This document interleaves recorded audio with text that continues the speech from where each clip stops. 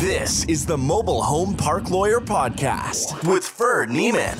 If you're looking to generate wealth and passive income in the lucrative world of mobile home parks, you're in the right place. You'll discover solutions to the common legal and operational pitfalls and how to optimize parks to maximize income. Your host is in the trenches. He's a real estate attorney, financial analyst, and mobile home park investor and operator. Now, let's turn it over to Ferd Niemann. Welcome back, Mobile Home Park Nation. Ferd Niemann here again to another episode of the Mobile Home Park Lawyer Podcast. I'm going to start this episode off with the word of the day. The word of the day is obstinate. Obstinate is an adjective, meaning stubbornly refusing to change one's opinion or chosen course of action despite attempts to persuade one to do so. Generally, the word obstinate is seen as a negative term to describe someone. I happen to think it's often positive or often helpful. Maybe that's because my wife insists that I'm sometimes obstinate. But today I'm going to give you a few examples of when my unwillingness to accept no has been beneficial for my mobile home park business. And hopefully you can use some of these examples and be a little more obstinate when someone tells you no, in particular when they're not supposed to. I'm not talking about just being a little child crying about, I want another treat, something like that. But when you feel like you've had your rights infringed upon, or you feel like you're getting a raw deal. So I'm just going to roll through some examples. Some of these I've covered in other case studies, but some of them I've not. The first one was on when I had to fight the gas company on a park in Central Illinois about relocating the gas lines. The quick version is they told me I had to move the gas lines, plus or minus $100,000 cost. I said, no, you do. And in that instance, I was able to just keep pushing back. Now I had to get some evidence or some ammo, so I had to pull out my title commitment, the easements of record, my survey, the actual, read the easements to see what the terms were. Was it exclusive use, shared use, who had the responsibility to maintain, who had rights to be where, etc. And ultimately, by pushing back several times with the utility company, I was able to get them to relocate the gas lines at their expense. Different property in Northern Illinois, same utility company. I knew that they might cave. They told me that I had to upgrade all of the pedestals. This park is like 135 pads, and I'm just bought it in the last year, so I've got about 45 occupied. So I'm like, man, if I have to upgrade every pedestal on my nickel, that's going to be a big expense. So I fought back and said, look, I'm just trying to, some of it, this was the old, you catch more flies with honey than vinegar. And I said, look, guys, I'm trying to bring more customers in to start paying for more electric and gas service. That's going to make you guys money in perpetuity. But if you guys make me pay the cost, it was going to be about $4,000 a pop. If you make me pay the cost of $4,000 a pop, I'm not going to have enough money to expeditiously bring homes in. So I'm going to move at a much slower pace. So how about we work together here and come up with some shared cost agreement? And they were able to agree eventually. And it's going to save me a lot of money. I was hoping that so I got them to move the lines to the front of the homes in the street as opposed to the back of the homes in the alley. So I pitched it to them, look, you guys, it'd be easier for you guys to maintain and to service these lines if you relocate them to the front. So because they relocated them, then they paid for the upgrades. So part of it was a life safety issue that I convinced them made sense for them. I tried to get them to put them right in the middle of the road so they could rip up my roads, because I had a $70,000 road expense coming anyway, and they didn't go for that. So I didn't get the true grand slam, but I'd say I got a triple or a home run out of that. So that made some sense. Another park, now I'm thinking about it, because it's the same utility company, Western Illinois. I'm doing a 13-pad expansion, and they want me to pay for the infrastructure on the electric and gas. And I basically said, look, I'm trying to bring you guys more customers. So they agreed in this instance to do a security deposit. Basically, I have to put up like $6,000 per pad. And so long as I open an account on each lot within the next 5 years, then they're going to rebate the $6,000. So I got to basically put it in escrow, but I can certainly fill 13 pads in 5 years, and that way I'll get the money back. So that's not too bad a deal either. That's some examples to push back on utility company for service. I recently had a park, this is in central Missouri, and my manager put a double wide home on a lot where there was previously a single wide, and we demoed the single wide. They put the double wide there, not thinking about where the power lines were, and they put the half of the home directly under a power line. It was a main power line servicing the city treatment plant and power plant. So they weren't going to be able to reroute the electric line easily, and came time to turn on the electric, and the city, this is actually not the city, it was a quasi-city, municipal-esque utility company, but it was government. And they said, we're not going to turn on the juice. And I didn't have another lot that could readily fit. This was a huge double wide. This was like 28 by 76. And I didn't have any other lots that would fit it. And the home was already there. And I already had concrete under there, installation. I'd already started renovating the inside. So it was going to be a problem. So it was going to cost probably $20,000 to reverse this. So I gave up. And of course I didn't give up. That if I did, I wouldn't be telling you this on this episode, right? I didn't take no for an answer. So I drove to the town myself, met with the utility guy, and pled with him and said, I won't do it again, blah, blah. And he said, tough. So I didn't give up still. I got out the survey, and then I got out the title commitment. I got out the easement documents. And there were two sets of utility easements. One of them ran north-south, and it specifically said that the utility company shall have exclusive access and use of this little strip of property. And we didn't have any homes in the way there, so it was a non-issue. But on the west-east utility easement, which was the one in question, it said they shall have use, but it didn't use and access, but it didn't say exclusive. So I told the guy, look, this is the more recent easement. Clearly, you guys could have used more specific language. These easements, of course, predated me, and in some instances predated my seller because they'd been there for a long time. And I basically said, look, this one is shared use. I will continue to let you guys use your power lines, but I'm going to put this mobile home right where I got it, right underneath. And the guy said, well, I don't agree with it, but if you pull a permit for it, I'll turn on the electricity. And we did. And then we have insurance on the home, and the lines are higher, and the lines are in very good condition because it is a main line. It's probably the biggest line in this municipality. So while it's not ideal, I felt like it was a risk mitigated position that these lines are very well maintained. There are no trees near them. They're higher than the trees, frankly. So there's limited risk of a tree falling on them. I think there's limited risk of ice causing them to be damaged and fall on my home. So I was able to not have to move my home. Another example, I've given this is a deal in Kansas City. I've given the story, I get a whole case story on this on setbacks. And basically I got the city to agree to 0 setbacks. So I put the 16 by 76 foot homes right up against the property line. Whereas the competition didn't fight on the setbacks. And the reason they didn't fight, they said, oh, that's what the code says. Well, I took the position that I predate the code, and I predate these more limiting restrictions, and I'm merely a parking lot, and I'm looking to refill my parking spaces. And as such, I want to go back to the prior code, which had no setbacks, and instead of the new code that had 25-foot perimeter setbacks. And I was able to do so. I still had to maintain Missouri fire code of 10 feet between homes, so that wasn't an issue. These were spacious lots from a side perimeter, but on the property perimeter, I would have had to go with much shorter homes if I had caved on this municipality there.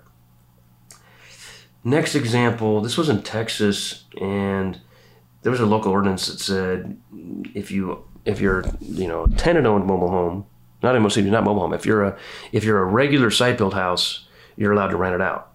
But if it's a mobile home, you are not allowed to rent it out. You can only sell them. Well, the business plan here was to not have rental homes, so we wanted to sell them. So did some research, found some case law through HUD and some, not necessarily case law in some instances, but some bad press and some regulatory pain for municipalities that had discriminatory housing rules.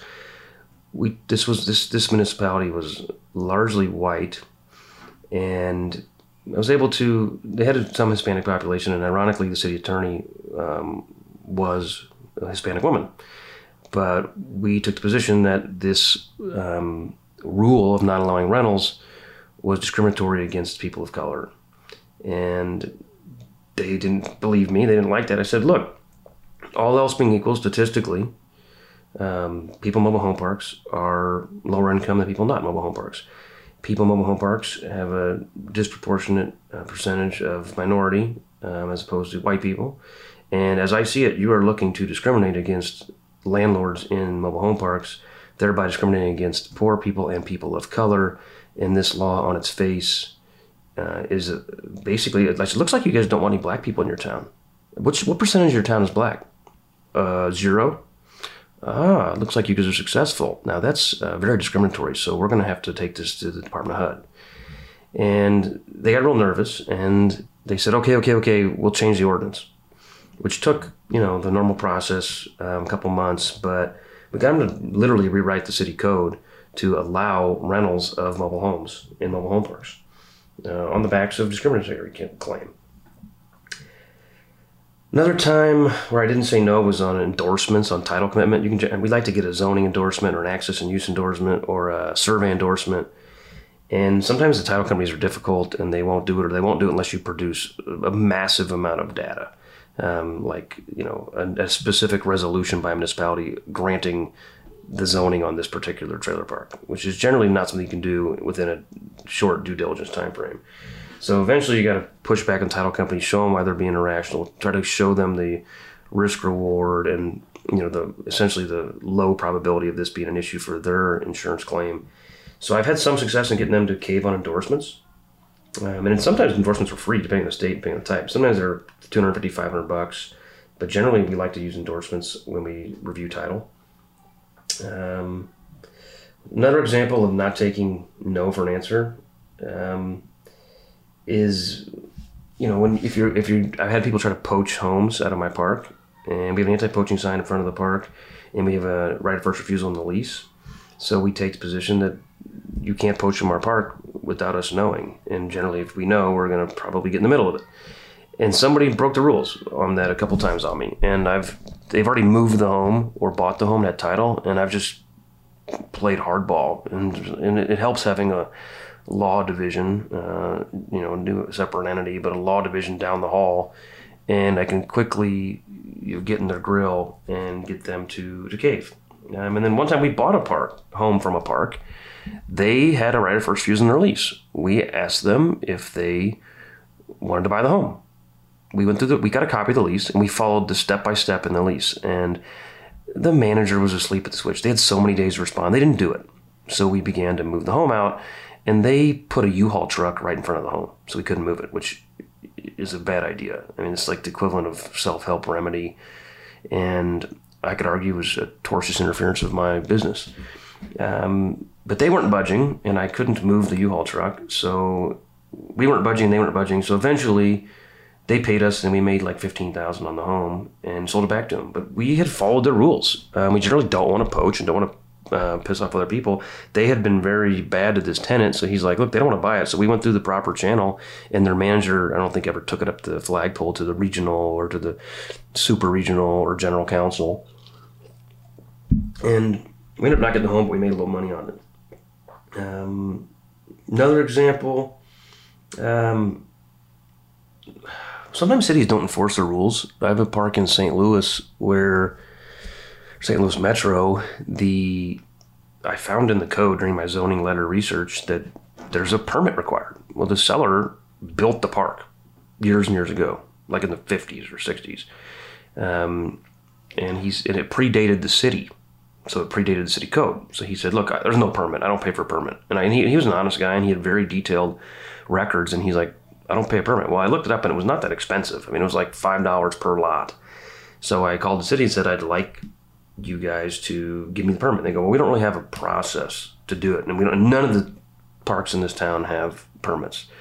So I was like, well, I'm not really that comfortable. I ended up doing a lot of case law research on this, and eventually got him to acknowledge in writing that there is a permit procedure, but they're not enforcing it. And I kind of beefed it up even more because I wanted to make sure that if the new administration came in, it wouldn't be a problem for me, because I couldn't frankly comply. I couldn't frankly comply because the permit requirements had a certain density and minimum land area, and I wasn't big enough, or it was too dense. So if they started implementing the permit process, I wasn't able to get approved, which wasn't really fair because I predated the code. So in theory, in reality, if they tried to push it, I was going to give them a whole lot of grief and demand a hearing and a right to cure and a whole bunch of other stuff. But ultimately, I did push back, and then I got them to give me something in writing acknowledging that they were not enforcing the rule and that they weren't doing it on other parks. And this was about a $3 million park, but there was one down the street that was like $30 million. So I figured if they ever change their policy, the guy on the street's going to be very interested in teaming up. And he frankly paid my legal fees to get me to fight it on their behalf, and I would ride their coattails. Because it would have been worth taking all the way to Supreme Court. And it never happened. There's never been a problem. But I, don't trust but verify, as I say. I was a little paranoid. Just in general, I don't like, it happens mostly with government. I have a negative government tone, I guess, but having spent 5 years in government, I know mediocrity when I see it. And one thing that frustrates the heck out of me is when a bureaucrat says, well, you can't do that. I said, well, why not? Well, it's against the rules, against the law. Okay, I didn't know that. Please show me the ordinance or rule or statute or whatever, so I can have it for my records. And I generally will basically, I'm the manager, my boss, the owners, our lawyer, they're not going to let me just take your word. So I need to get the ordinance. And most of the time, they're just crickets. They don't have it. I mean, I had one case where in this particular state, we were allowed to give away homes for free. And if you sold the home, there was a warranty of habitability. But these homes some of them had 4 walls, an open shell. Like there was no bathroom. There was no furnace. It was just, like a construction trailer. So it was a mobile home. It was a HUD home. It just had been gutted by a previous owner. So we didn't want to renovate them. So we just gave them away. Well, the city said, you can't give them away unless they have a furnace and a heater and sink and a bathtub and a stove and a fridge. And I'm like, I said, okay, well, my understanding from the state law is that implies if I sell the home. But I'm not selling the home. I actually did have title to them, but I gave them away like a quitclaim deed. I said, but if there's a local ordinance, by all means, as manager, I want to do my best to follow it. Please send me a copy of that, and I'll take it right up to the flagpole, and ownership will change their opinion immediately. Crickets. We asked the guy to follow up. He goes, well, that used to be the rule. I'm sure it's in there. I just couldn't find it, but I know that's the law. I've been here forever. Like, okay, sure you did, buddy. And we got away with it. Got away with it sounds bad. We got away with it because we were allowed to do it legally. And they turned on the electricity. They were precluding the next owner from putting the electricity in their name, which they needed to renovate the home and all that jazz. Another example of not taking no for an answer is on property taxes. Most states, most counties give you a notice of valuation, and for the most part, if they increase it, they have to. Most of them give it to you anyway. If they increase it, the value, then they have to give you notice, and then there's an appeal process. And I've got an entire another episode on the various levels of appeal, but it's amazing how many people just roll over and take it, even if the city is discriminating, which under the county appraiser's office is discriminating against you and only reappraising your property because you're the recent sale, which by rule is a spot appraisal or chasing the sale, which is not in the best practices or generally accepted appraisal principles. There's a guidebook, I've quoted it many times in tax appeals, by the International Association of Assessing Officers that goes over these definitions and these procedures. And sometimes they'll cave, but most of the time they don't cave at the local level. And they just say, we don't understand, and they want you to go away. Then you go to the Board of Equalization, and a lot of the time they still say, just go away, and you don't. I mean, I have before on if it doesn't make sense, risk reward or cost benefit analysis. Sometimes I'll say, whatever, it's not worth my time. But a lot of times it is worth your time. And then you go to the state tax commission or the board of tax appeals, wherever that entity is in that state, and just keep pushing back. And then sometimes you can get them to settle, and then it works out well. Sometimes you got to go away the mat, and sometimes even beyond that, and you got to appeal the next level. But property taxes depends on the jurisdiction, but for the most part, property taxes are one of the biggest expenses in your operation. So if you can get your taxes, I just got a check the other day for one. It was $16,000 refund check. So, and I was in the process of a refinance. So I really wanted to get that victory because, 16 grand at a 10 cap is 160 in value. At a 5 cap, which is what I was targeting on my reappraisal for my refinance, that's a $320,000 value swing. Which on a cash out refinance, you're talking about $250,000 extra cash out by fighting a tax appeal. And you can generally fight a tax appeal for, generally $5,000 in legal and $5,000 or less in appraisal and court cost. So, $10,000 is not for the faint of heart. In my example, where I got 16 back, it was such an obviously poor job by the county that they got to the state, and the state didn't even make me go to trial. They just told the county, you're going to lose to Ferd, and you're wasting the court's resources, so we suggest you settle. So they gave me, I would have settled somewhere in the middle, not in the middle, but I would have settled with like 15 or 20% increase, and they put it all the way back to 0% increase. And what's funny is I just got the notice of value, and this has been over a year and a half ago, but it took forever to get my check because the processes that you have to go through and all the dropped balls by the levels of bureaucracy. But they just reappraised all the trailer parks in that county because they got tipped off, so to speak, that my purchase price was an indication that the appraisals for the other parks was low, but they didn't increase mine again. So there's like a group of owners in this town that are getting together to do an appeal, and I'm going to sit it out because I went up by like inflation, like 5% or something, and they all went up 100%. So I guess I'm probably not going to get invited to many happy hours in that town, but I got enough friends anyway. So anyway, this is just a few examples. I could come up with probably a lot more, dealing with vendors or inspectors or, retrades with sellers. That would be a good one. Where the seller says X, or if I'm selling and the buyer tries to retrade, just pushing back. I'm selling a park right now in St. Louis, and they retraded for a number of things they found in their inspection report, and it was a shakedown in my opinion. It was like these aren't the real cost. You're giving massive ranges. Trim trees 2,000 to 52,000. Like, well, which is it?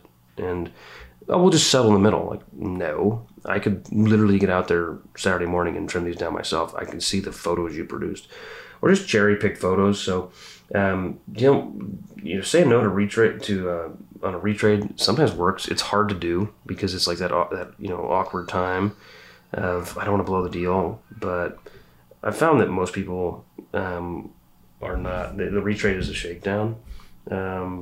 Sometimes it's based on legitimate information, but it still is often not necessary.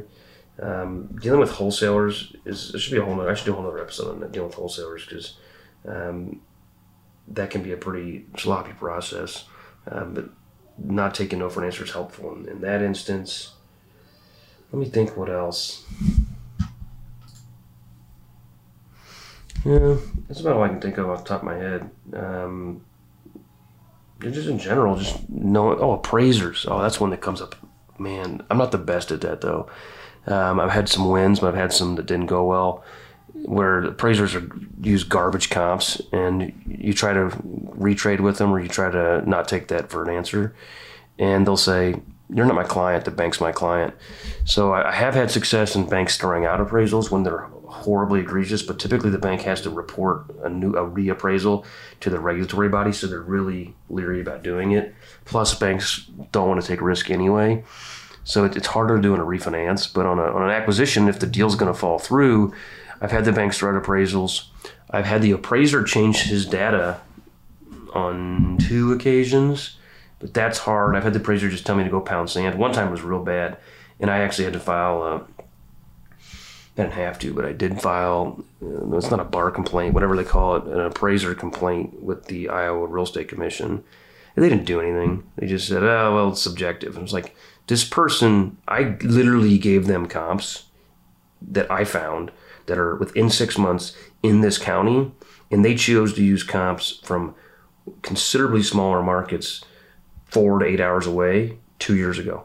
Like, they're just being lazy. And then as a result, when the market changed in this time period from, what was 8 and 9 caps to 5 and 6 caps, they're throwing in like 11 cap comps from town. One town had like 160 people, and it was so bad that the town that I was in had a higher population than all 5 towns in the comps that this appraiser used.